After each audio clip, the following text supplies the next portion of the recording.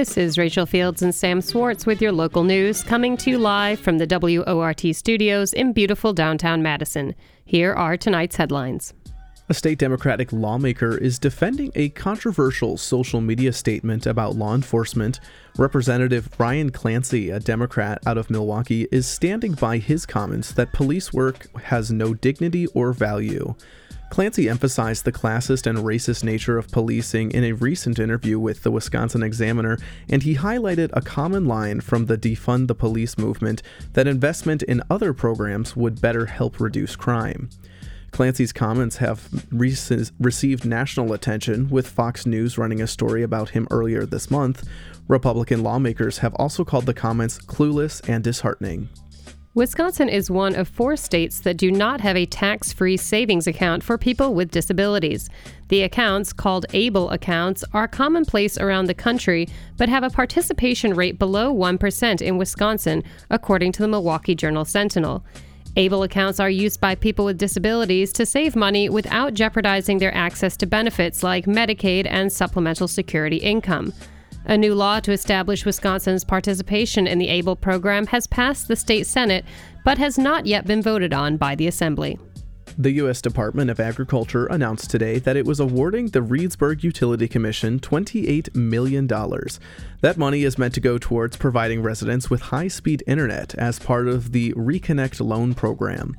The money comes as part of the bipartisan infrastructure law that was passed in 2021 and spends more than $500 billion. Recently, the Biden administration has been touting their work on providing internet to rural areas, with Vice President Kamala Harris visiting the state to talk about their initiatives. 3 Dane County supervisors resigned last week, leaving the Dane County Board now 8% unrepresented.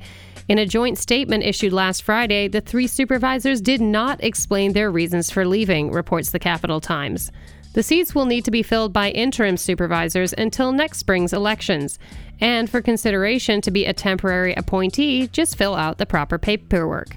That's a declaration of candidacy and appointment papers with at least 25 signatures from the district. All that's due by next week Friday, September 1st. Public hearings to pick the next temporary appointee for each district are scheduled for the first week of September. The Dane County Parks Department is considering a proposal that would make the cost of reserving a park shelter a flat rate, no matter the shelter size. The move would increase the fee for reserving a shelter significantly for reserving smaller shelters, nearly doubling them to a flat rate of $155, according to reporting from Isthmus newspaper. The department defended the proposal since the amount of work it takes to prepare a shelter is not dependent on the shelter's size. The proposal will be presented for public feedback at a September 6th public hearing. Madison could see its hottest day in a decade this week, city officials and meteorologists are warning. Temperatures are likely to be in the 90s and could top out above the 100-degree Fahrenheit mark. Oof. The National Weather Service has issued a series of warnings and advisories this week, reports the Wisconsin State Journal. An excessive heat warning will be in effect tomorrow from 11 a.m. to 9 p.m., and an excessive heat watch will be in effect on Thursday from 11 a.m. to 8 p.m. Wisconsin's hottest point in history was 114 degrees in the Wisconsin Dells in 1936. The last time Madison topped out above 100 degrees was in July 2012. Meanwhile, the State Department of Transportation is warning that the extreme heat could lead to possible pavement buckling on the roads. That's because pavement slabs can expand and push against each other under hot conditions. So slow down and focus on the road, and if you see a serious bump or dip, report it by calling 911. Vision Zero, a strategy implemented by the city of Madison to eliminate traffic deaths and severe injuries, is continuing its rollout to local roads. Several city streets will see their speed limit reduced in the month of August, with changes coming to Whitney Way, Maple Grove Drive, and North Thompson Drive, among others. And now for today's top stories. Madison's water pipes are getting leakier, and while new technology has helped identify higher concentrations of water loss, old piping is to blame. WORT reporter Charlie Bielowski and producer Nate Carlin took a look at where the water beneath our feet is going. In 2022, the Madison Water Utility lost about 1.23 billion gallons of water to leaks. That's about 13.5% of the total water used in the city. In tangible terms, that's about 7 gallons a day for a 10-foot length of water main. Last year was slightly above an average of 1.14 billion gallons of water, or 12% of the total water flow lost each year for the past quarter century. That's all according to an analysis from a UW-Madison engineering student that will be presented to the Madison Water Utility tomorrow. Those numbers come even as the total water usage is on the decline due to the loss of large food processing plants and a general decrease among residents. A majority of water loss is caused by aging pipes, which the Madison Water Utility is working to replace, averaging about 5 miles of pipeline replaced each year. For every mile replaced, an estimated 1.7 million gallons of water loss will be prevented. But in a system with more than 900 miles of water piping, the amount of water leaking has been slowly increasing. Marcus Pearson, spokesperson for the Madison Water Utility, says the main concern around old pipes is their cost to repair. The water loss is not necessarily the issue. It really just comes down to more of a cost issue. When we have 5 or 6 main leaks in the same exact area, that's really what we're thinking about, not the water that's lost, really the operation side of things and the cost of it. The utility often faces a choice when dealing with old pipes: a quicker patch that gets the job done, or a more costly replacement that is a more permanent solution. The cost-benefit analysis of replacing pipes, that's really something you think about. How many times have we been out there to patch it up, so to speak, in the last year? Maybe 5 or 6 times. So when you get up to that point where you have pipes that are over 140 years old, literally, then it's probably time to really replace that, especially as the city is expanding, growing. And those water leaks aren't evenly distributed. Some parts of the city get more leaks than others, sometimes at more than double the rate. And generally, there are more leaks in the winter. The report recommends installing pressure sensors throughout the water main network to better understand these variations. Madison is not alone among the Midwest cities in having a leaky water system. Pearson says many cities in the region are struggling to replace old water systems installed more than 50 years ago. Most older cities, especially ones that are around the Great Lakes and things like that, just have older infrastructure. That's just the way it was, and especially during World War II, where there was a lot of factory work, things like that, in cities like that. So some of the older industrial cities definitely are experiencing, I would imagine, even worse rate of water loss. 9 cents of each dollar collected by Madison Water goes to infrastructure improvements. In recent years, the water utility has had to apply for rate increases to keep afloat, especially after major customers Oscar Mayer and Bimbo Bakery left the city. Add to that the operating cost increases and the need to invest in new facilities, and water rates for the average Madison household have nearly doubled in the last 10 years. The Water Utility Board meets tomorrow at 4:30 p.m. at the Water Utility Engineering Building at 119 East Olin Avenue, where they'll hear the full presentation. Reporting for WORT News, I'm Charlie Bielowski. Producer Nate Carlin co-reported this story. Late last week, a Wisconsin drywall contractor was sentenced to prison in a tax fraud case. Union officials say his actions point to ongoing exploitation of marginalized construction workers, and they hope government agencies take on more of these cases. Mike Moen with the Wisconsin News Connection has more. Construction union leaders in the Midwest hope law enforcement and other entities take notice of the outcome of a tax evasion case involving a Wisconsin drywall contractor. Last week, Gustavo Reyes was sentenced to 18 months in prison after pleading guilty to tax evasion charges. The Department of Justice says Reyes has more than $500,000 in unpaid taxes. Rob Kale of the Construction Business Group says it goes beyond hiding income from the IRS. Reyes was considered a labor broker who served as a middleman between larger project contractors and those hired to work on sites. Cal notes that Reyes' actions align with bad actors in the industry. In the facts of this case, what they do is they'll just create multiple LLCs to keep evading tax collection. They will label every single person working for them who clearly are their employees, but they'll label them all as independent contractors. He says workers become exploited in the process because they're paid in cash and are excluded from full wages and benefits like workers' compensation. And many are migrant workers fearful of speaking up. Unions say payroll fraud convictions for the trades are rare in Wisconsin. Kale acknowledges not all agencies have investigative resources, but he hopes the sentencing creates more awareness. Bert Johnson of the North Central States Regional Council of Carpenters says the outcome should serve as a wake-up call to the industry as well. He says it underscores the concerns organizations like his have been calling attention to. The people at the very top making decisions about how the workers are going to be treated on their projects, those are the people who need to pay attention to this case. Cal says it's not just the workers who suffer. He says firms that follow the rules are outbid for projects, while also noting that taxpayers eventually feel the pain. What ends up happening is the rest of us, as taxpayers, are picking up those bills when workers get injured because obviously they need medical care. Mike Moen, Wisconsin News Connection. Find our rate trust indicators to support transparency and accuracy at publicnewsservice.org. John McCracken is a Wisconsin journalist who focuses mainly on agriculture, climate change, and industrial pollution. A former Midwest Reporting Fellow for GRIST, he won a 2022 SEAL Environmental Journalism Award.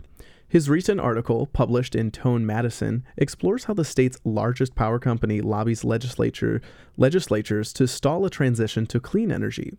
He sat down with WORT producer Nate Carlin earlier this afternoon. What is preemption and why does it matter?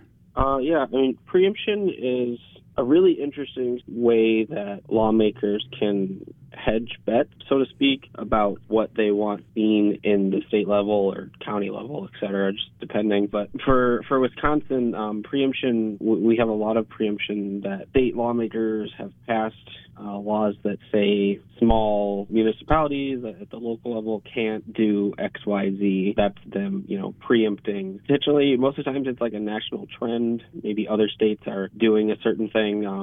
For the instance of my story, it's when states and cities across the country started to look at banning new hookups of like natural gas or other fossil fuel-based energy sources. That was an opportunity for Wisconsin legislators to preempt that, to sort of stop that. That's what the goal was. Preemption was to stop that from actually hitting the books in Wisconsin. If it had passed, a city would have been able to say, we don't want new construction within city limits to have natural gas hookups or coal power, things, dirty fuel, fossil fuel-based energy sources. And who is WEC Energy, and how do they fit in the picture? Yeah, so WEC Energy, they're a really, really big energy company in the nation. They have over 4 million customers, a lot of them in the Midwest, but not exclusively the Midwest. They are the 8th largest supplier of natural gas in the country, and they're the largest power company in the state.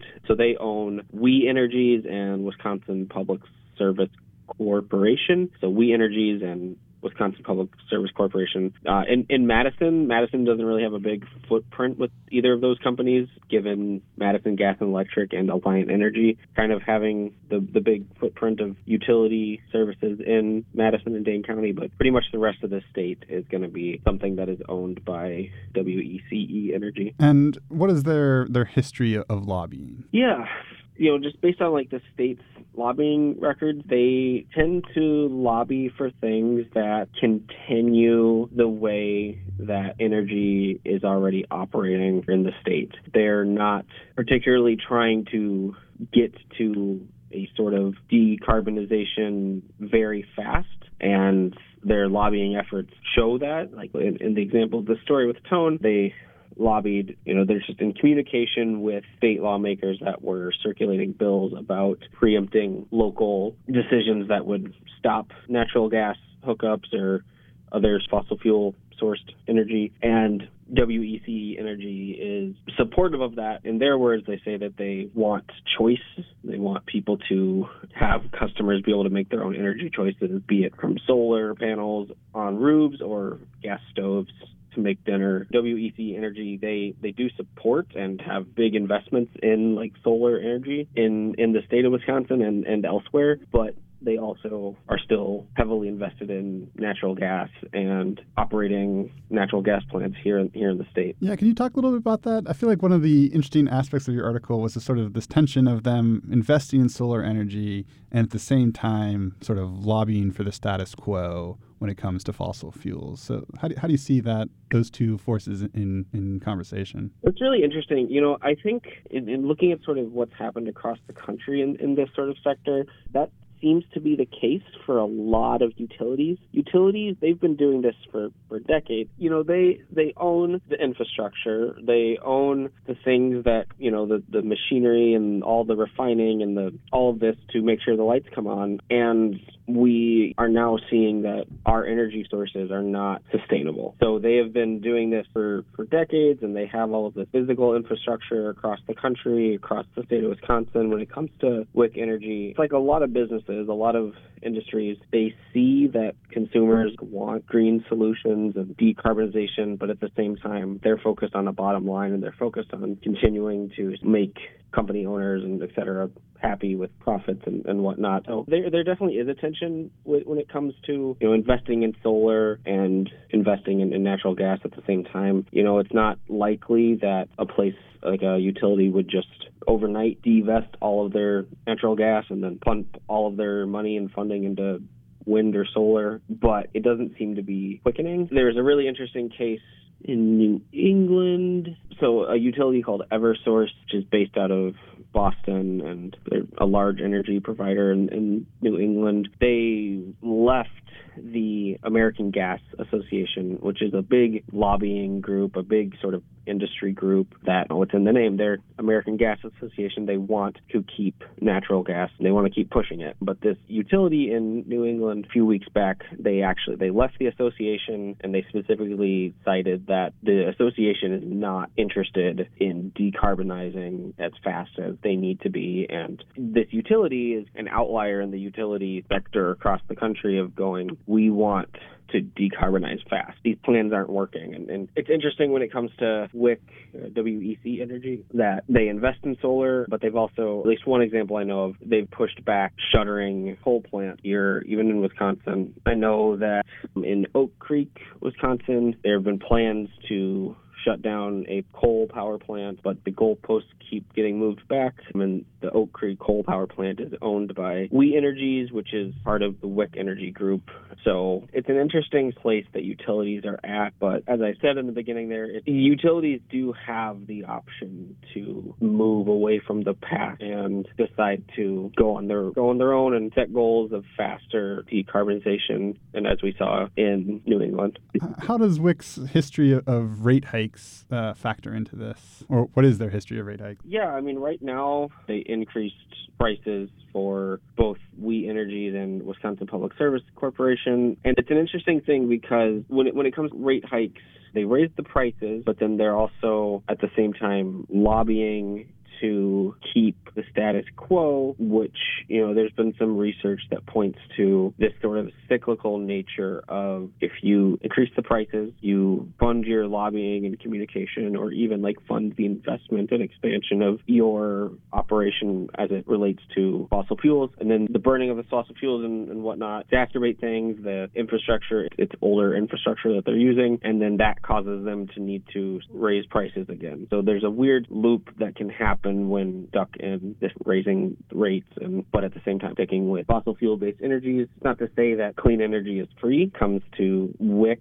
they've said before that they need to raise rates to spend and invest in large-scale solar projects. It is sort of an interesting dynamic that these utilities are in when they're raising prices, but keeping lobbying and investing in lobbying and investing in fossil fuel energy. There's research that kind of directly links increased rate hikes with lobbying efforts as well. Yeah, it does seem like, these coal plants especially, they're old. They keep kind of keeping them open for year after year. It seems like an odd state. Yeah, and that relates to the investment and the status quo, despite everything that we know about coal and natural gas pollution and its effects on climate and just the environment and public health. Coal and natural gas, Wisconsin still gets the majority of its fuel source for the state comes from coal and natural gas, and we aren't really making a lot of getting to progress when it comes to getting to goal, getting getting to a level of net zero or decarbonizing or whatever sort of different goals that people are looking at as it relates to that. There are definitely other states around us that have done pretty good jobs. Illinois has done a pretty good job of making and pushing that. Illinois as like a body, like the governor in Illinois, and they've done a pretty good job when it comes to the politics of the situation to sort of push the issue. Wisconsin and a lot of other states in the Midwest and in the country, like we just have a long history of investing in and operating coal and natural gas. It's a big change to make that, but we're not making a lot of fast progress. Yeah, maybe that's a good way to transition to how does the PSC fit into this picture, and who are the PSC? Yeah, so the PSC, they're an appointed agency in the state of Wisconsin that they approve things like rate hikes. They deal with the state utilities. They're the agency of the state government that deals with public utilities, just as like the DNR, Department of Natural Resources, would deal with hunting and fishing and water pollution and things like that. They're dealing with all the things that go into keeping utilities running, keeping energy getting to people's houses. They set up things like approving rate hikes, or in Wisconsin, when we have horribly cold winters, they're involved with the moratorium on shutoffs for heat shutoffs in the winter. Yeah, so when it comes to their relationship to this story here, when I spoke with the folks at the Energy and Policy Institute, who they're a watchdog utility organization that they kind of monitor utilities and public utilities, energy companies across the country. And they said that it's very similar, but here in Wisconsin, we have sort of a revolving door of someone being like a higher up at the agency, leaving to enter the private sector and becoming like a lobbyist for someone in the private sector, and then having a lot of close ties to their former colleagues, or just knowing how the state government logistics and politics and lobbying, how all that works. The example in my story that we pointed out is that Ellen Nowak, she's a former PSC commissioner, recently left the position and is now with a subsidy of WIC Energy as an executive. In that position, she is working, doing like government relations and lobbying efforts and things like that. And she herself has a history of not being a big proponent of decarbonization and not wanting to really push the issue of, not really wanting to push the issue of clean energy and getting away from coal and natural gas. And then, that's someone who was just in a position of power at this state agency who is now in the private sector doing private sector things. It gets very ambiguous and sort of blurred lines of who is looking out for consumers, Wisconsin residents that pay those rate hikes and pay those bills every month or whatnot, and also Wisconsin residents that deal with the effects of fossil fuel pollution, be it from source pollution, living next to a coal plant in Oak Creek, or just how a changing climate is affecting the folks of Wisconsin.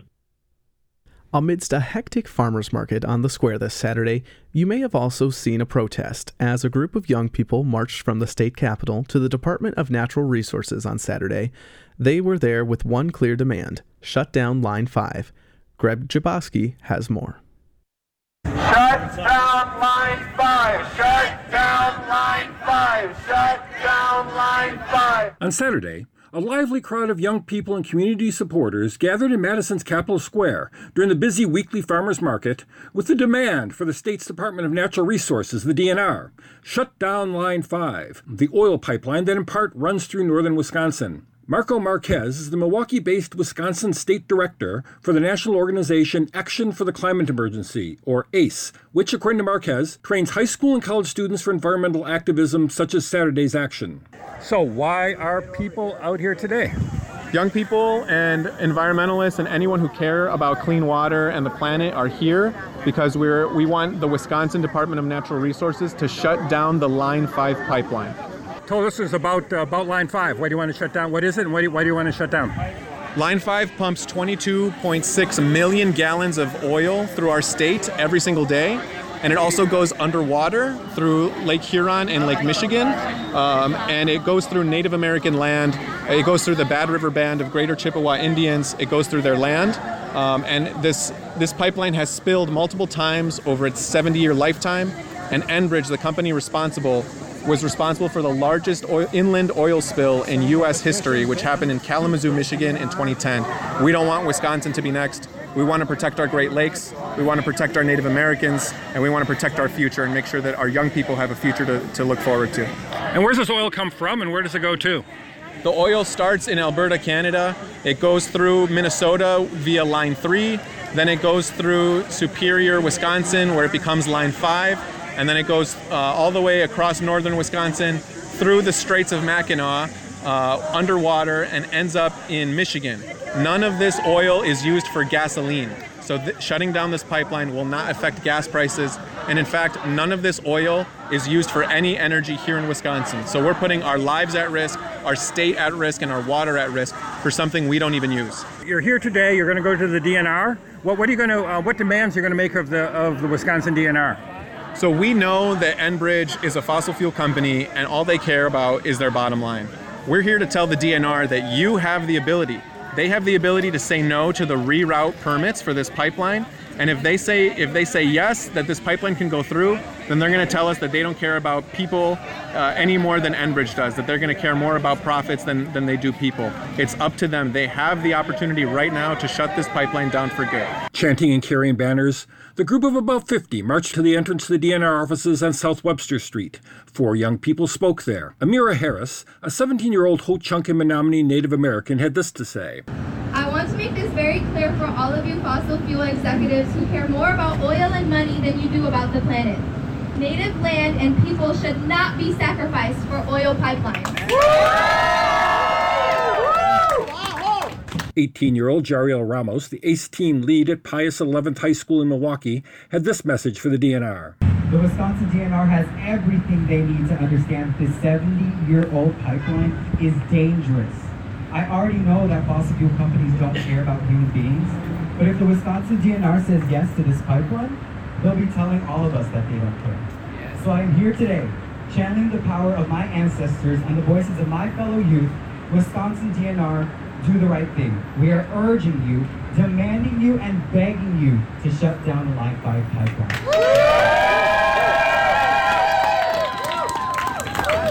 Isaac Drangstveit of Waunakee High School, who also spoke Saturday, gave this info on the Dane County Youth Environmental Committee, of which he is a part, and explained how youth can become involved. So many of our students have created things that are called sustainability committees on their towns or their villages or their cities, like the city of Middleton. They just recently created a sustainability committee, which we have a member that sits on. We have a member that sits on the Madison's sustainability committee. We have a member that sits on the Stoughton.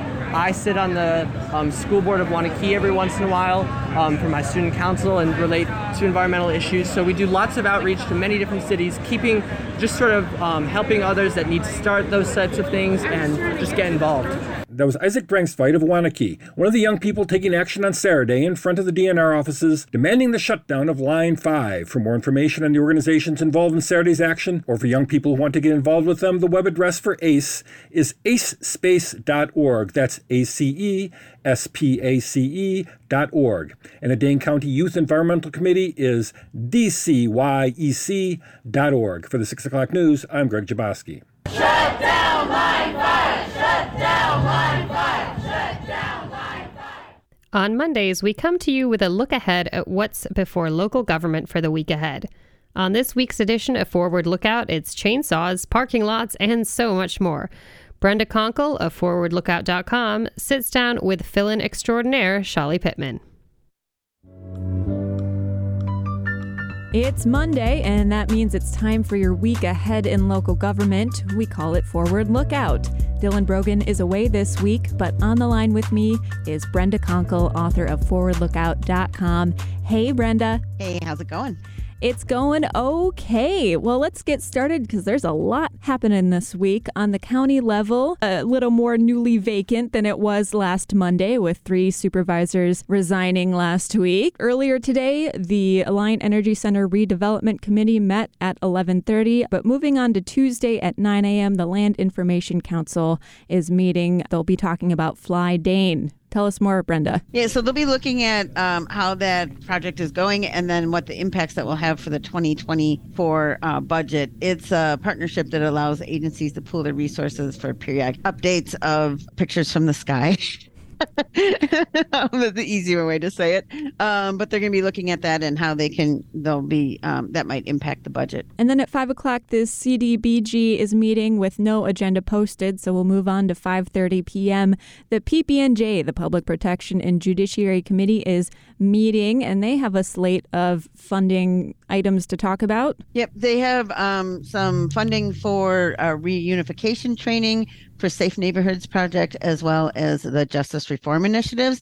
And then they'll be getting a presentation from about domestic violence. And they will also be getting an update on jail residents experiencing housing insecurity and how to make them eligible for electronic monitoring. They must have put out an RFP because they'll be looking at the RFP responses as well. And then at 5:30 p.m. on the county level on Tuesday, the Public Works and Transportation Committee is having a hybrid meeting, and it looks like airport workers might be getting a one-time raise stipend. Yeah, that was interesting. It looks like they've got some unused COVID-19 emergency leave funds that they're going to spend and give stipends to each of the employees. So that's an interesting use of funds. They'll also be looking at some HVAC upgrades and some other items that are pretty routine, but then they'll also be getting an update from the Waste and Renewables staff folks, and they'll be getting a presentation about PFAS and landfills. And then on Wednesday, 5:30, the Park Commission is meeting in Middleton. Yes, and they are buying more land again. So they're looking at land in the town of Verona and the town of Montrose for the Sugar River Wildlife Area. And then they will be getting a donation for, this sounded interesting to me, chainsaw workshop for women. So they'll be looking at some funds that were donated for that. And then they'll be getting a presentation. Since they will be at the Heritage Center, they'll be looking at the history of Mendota County Park, the Heritage Center private rental transition, and then the Mendota County Park Improvement Project update. And then they will also be looking at potential changes to the park fees. And that chainsaw workshop also comes up the following day. And by the way, it's a program for women and non-binary parks volunteers to feel more comfortable doing volunteer parks work. But that takes us to Thursday at 12:15. The Community Justice Council First has a hybrid meeting, and they'll be talking about all sorts of essential tools. Yes, they have. They did a survey of people with lived experience. I'm assuming lived experience with the criminal justice system. And then they will also be getting a presentation about the Harvard Government Performance Lab, and that will be from the 911 folks. And then they will also be looking at some of the tools that they have to make sure that they're able to track things, and then also looking at their strategic plan. And then at 5:30 on Thursday on the county level, the Environmental, Agriculture, and Natural Resources Committee is meeting in a hybrid meeting, and the chainsaw workshops will also pop up there. Moving along to the city, let's start with tomorrow at 4:30 p.m. That's Tuesday. The Water Utility Board is getting a presentation about leaky water. Yes. There's a UW graduate research student that is going to be giving them some information. I think the water utility does a good job of using UW students for lots of different research projects. So they'll be getting that report. And then they're also going to be looking at Crowley Station, which is down by Law Park, kind of overlooking the lake there. They're looking at how they're going to turn that into a park space. That's basically, there's the water utility infrastructure underneath it, and there's a space up above that they're going to be using as a park. And then there's a whole bunch of reports.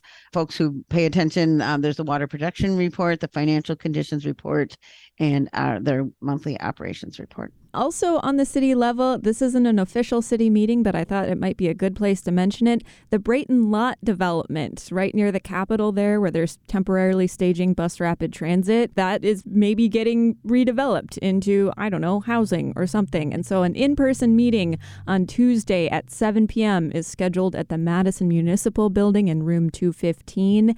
And then a virtual meeting on Wednesday at noon is also scheduled for Brayton Lot development.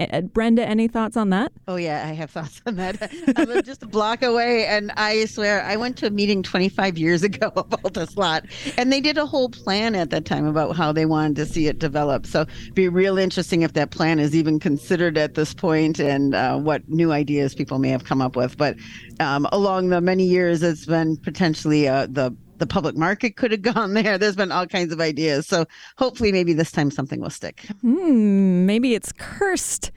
But that takes us into Wednesday on the city level at 2 p.m. The Greater Madison Metropolitan Planning Organization, or MPO, the Greater Madison MPO, has a coordinating meeting, and they'll be, they're responsible for all sorts of kind of federal funding for local transportation projects. What are they looking at here? Yeah, normally this might be a meeting that we skip, but this time they're going to be looking at the TIP, and people may not know what that is, but it's the Transportation Improvement Plan. And in order for projects to get funded by the federal government, they have to be in this particular plan. So they're doing the plan for 2024 through 2028. And so this is where you want to make sure that there's any projects that you really want to make sure get done, that they get into that project. So it's worth talking about. They're also going to be looking at their work plan for 2024, as well as looking at the MPO urban area boundary districts, and so that can change how people get their utilities and all kinds of other things. And then at 6 p.m. on Wednesday, the Lake Monona Waterfront Ad Hoc Committee, which is really moving forward with this design from Sasaki, looking at more revisions to the plan. Tell us where we are with that, Brenda. Yeah, their agendas are usually pretty vague. It just says review and discussion of the master plan revisions. So I'm not sure, there's no attachments or anything there. And then they'll be looking at their committee work plan and how they're going to continue speeding forward as they are. And then that takes us to Thursday on the city level at 5 p.m. The Disability Rights Commission is meeting, also looking at how to make the Lake Monona waterfront accessible. Any more things you want to highlight there?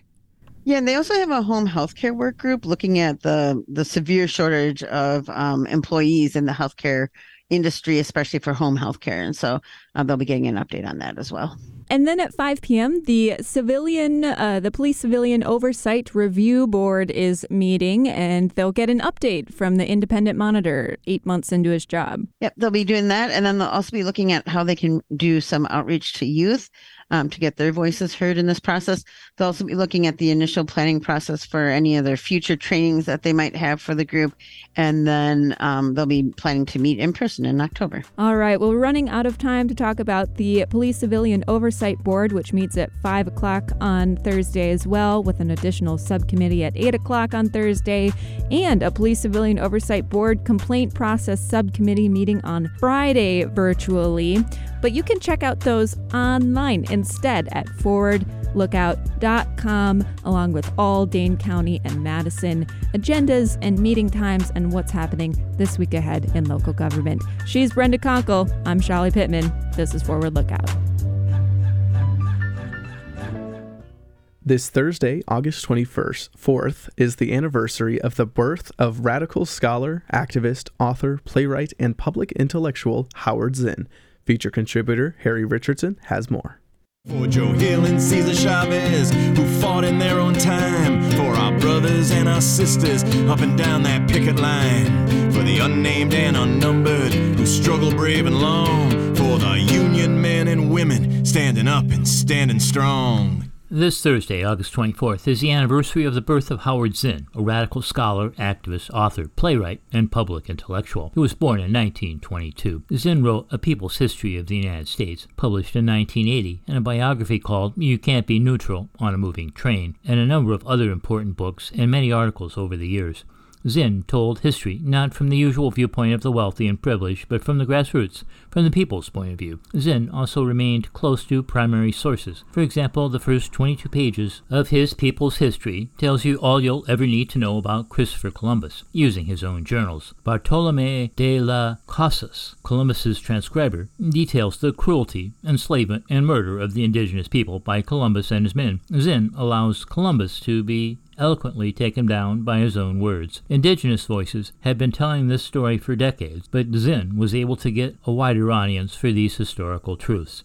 Zinn grew up in the slums of Brooklyn in the 30s, the Great Depression. Both his parents were Jewish immigrants to the U.S. When he was 17, Zinn became interested in world politics. It was 1939, and he was reading about the Nazis at the start of World War II. He was arguing politics with some young Communist Party members on the street corner. They disagreed about some things, like the Russian invasion of Finland, but agreed on much else. They were furiously anti-fascist and courageous. He had seen them standing up to the local cops, who tried to stop them from distributing leaflets and holding discussions. One day, the local communists asked Zinn to come to a demo in Times Square and help carry a banner But when the police broke up the demonstration, they knocked Zinn unconscious. He awoke with a painful lump on his head, and he said, "I realized those young communists were right. The state and its police were not neutral referees in a society of contending interests. They were on the side of the rich and powerful. From that moment on, I was no longer a liberal, a believer in the self-correcting nature of American society. I was a radical, believing that something fundamental was wrong with the country." A year later, Zinn aced a civil service exam to get a job in the naval shipyard. He was paid $14.40 a week. He gave $10 to his desperately poor parents and kept the rest for lunch and spending money. It was a good wage, but the work was hard and dangerous. Zinn formed a union with 300 other apprentices. He made friends with other radical workers. They formed a weekly reading group. They read books on politics, economics, and socialism. But Zinn decided he wanted to fight the fascists directly and enlisted in the Army Air Corps, where he became a bombardier. This changed him. An Army associate influenced him to question the aims of the Allies.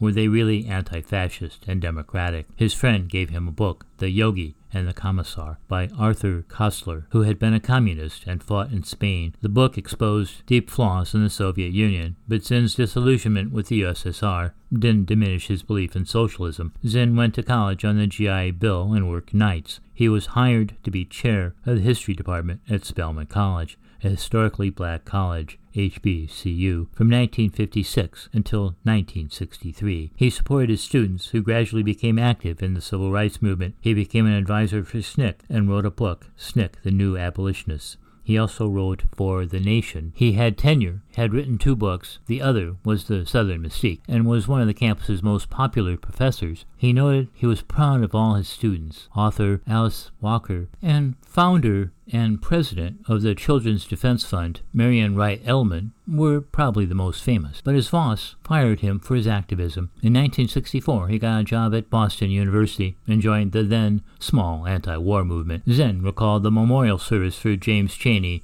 Michael Schwerer, and Andrew Goodman that summer. They were 3 civil rights activists that were brutally beaten with chains and then riddled with bullets. Their bodies were found 3 weeks later, after they had disappeared from Philadelphia, Mississippi. One of the movement's leaders, Bob Moses, spoke bitterly about the government sending troops to Vietnam for incomprehensible reasons. He held up a banner newspaper headline of the Gulf of Tonkin incident, but it was unwilling to send marshals to Mississippi to protect civil rights workers from inevitable violence. And now 3 were dead. The Gulf of Tonkin incident, an alleged attack by North Vietnamese torpedo boats, was later disproven, but it was used to justify a rapid expansion of U.S. troops in Vietnam. Zinn had come to an anti-war position mainly from an examination of Hiroshima and Royan, France, the last bombs he launched before the end of the campaign in Europe. He went on to become a leader of the anti-war movement, but those are stories for another day. Sadly, Zinn passed away from a heart attack on January 27, 2010. For the Past of the Past, I'm Harry Richardson. Today, feature contributor Harry Richardson reviews 2 new movies on the small screen. Moving On is a new comedy worth seeing, mostly for its 2 leads, Lily Tomlin and Jane Fonda, and The Monkey King, an animated kids movie with a largely Asian American cast where adults may want to leave the room. Evelyn, I need to talk to you. About what? I told him I was going to kill him. I could chat. That was clip from the trailer for Moving On, written and directed by Paul Weitz. This is a pretty good film that is worth watching, mostly for the interaction of its 2 leads, Lily Tomlin as Evelyn and Jane Fonda as Claire. They play 2 lousy friends, in Evelyn's phrase, more commonly euphemized as estranged. Claire has returned to Los Angeles to go to the funeral of their mutual best friend, Joyce. After an amusing opening scene which portrays Joyce as more concerned about her quirky than her adult daughter and typical indifferent teen grandkids, we get to our main story. After the burial at the reception, Claire walks right up to the grieving widower, Howard, Malcolm McDowell, and says, "I'm going to kill you," and walks away, leaving him sputtering. She confides to Evelyn that she will kill Howard and enlists her help to purchase a gun. Evelyn is initially reluctant, goes along for reasons of her own, which come out later at their best friend's memorial service, where Howard is memorializing his spouse. Evelyn accidentally walks in behind him, stating, "The way back from the bathroom is a labyrinth." She goes to the back of the room, and after a general toast to Joyce, Evelyn talks about her relationship with her old friend. Claire amusingly fails to get a gun. No surprise. California has fairly strict gun laws. Evelyn, though, has a neighbor in her retirement center that has a gun and connives to borrow it. We also meet her neighbor's grandson, who enjoyed wearing high heels at their last visit. Evelyn gives him some earrings. Sadly, that doesn't go down well with his parents. Claire, meanwhile, has run into her ex, Ralph, Richard Roundtree, best remembered by those of us of a certain age for the leading role in Shaft. He's a dignified, well-off widower who still hasn't figured out why Claire broke up with him. Claire has several opportunities to kill Howard, which puts the audience in an awkward position. We sort of want to root for her, and at the same time we don't want to actually see her do it. This is a little of what Evelyn is also feeling, since she has her own score to settle with Howard. So the movie's conclusion can be considered as a happy but unlikely ending. All in all, a middling movie, mostly worth seeing because, well, how many more times will we get the chance to pair up these great actors, Tomlin and Fonda, who work so well together? Up next, an animated movie that seems more aimed at kids than adults. Name's Monkey King. This here is Stick, my trusty companion. This old geezer once told me, "You don't belong here, outsider!" And he was right. That was a clip from the trailer for The Monkey King, directed by Anthony Stacchi. The movie's very loosely based on Journey to the West, a 16th century Chinese novel. The largely Asian American cast is pretty convincing, and some of the animation is striking, but the pacing is just too frantic, and with the possible exception of Lin, voiced by Jolie Hong Rappaport, none of the characters are very sympathetic. But the movie isn't aimed at me, but at children. It's rated PG, so maybe too much animated violence for younger kids. Our story has an interesting premise. A monkey, Jimmy O Yang, with glowing eyes, emerges from a rock with powers and ambitions that grow as he grows, until he decides on his main goal, to join the immortal gods above. This is partly a reaction to being rejected by a group of more average monkeys. He's supposed to learn his place as a pebble, and retreat like the others, in the face of a local demon, who occasionally comes out and grabs baby monkeys. He retreats and is ostracized by the tribe. He grows up away from the others, constantly honing his fighting skills in preparation for battling the demon. He is initially beaten, but his ego won't let him quit that easily, and he goes looking for the perfect weapon. In the old Chinese story, it reportedly has a more dignified name, but here it is just called Stick. In one of the more entertaining scenes of the movie, he manages to steal the stick from the Dragon King, Bowen Yang, who doesn't manage to come close to Scary. He's too busy keeping himself moisturized. The Monkey King reluctantly picks up an assistant, Lin, after acquiring the stick. The Monkey King decides to kill 100 demons to get the attention and acceptance of the gods. Said gods don't seem all that appealing. The head god seems absorbed in planning his next dinner party and has no real interest in the affairs of Earth. The others don't seem much better, but Monkey, after killing his 100, next has to search for a way to become immortal. Here, his assistant comes in handy. The journey is occasionally entertaining, but not really worth the time for us adults. It might be fun for the kids, though. For WRT's Monday Movie Review, I'm Harry Richardson. And that does it for our show. Thanks for listening to WORT's live local news at 6. Your headline writer this evening was Nate Carlin. Your reporters were Charlie Bilowski and Greg Gabodsky. Thanks to feature contributors Harry Richardson, Brenda Conkle, and Nicholas Leet for technical production. Victor Calzoni engineered the show. Nate Carlin produced this newscast, and Shali Pittman is the news director at WORT. I'm your host, Rachel Fields. And I'm your host, Sam Swartz. Stay up to date with the WORT Local News Podcast. You can subscribe on iTunes Podcasts, Spotify, and wherever else you get your podcasts.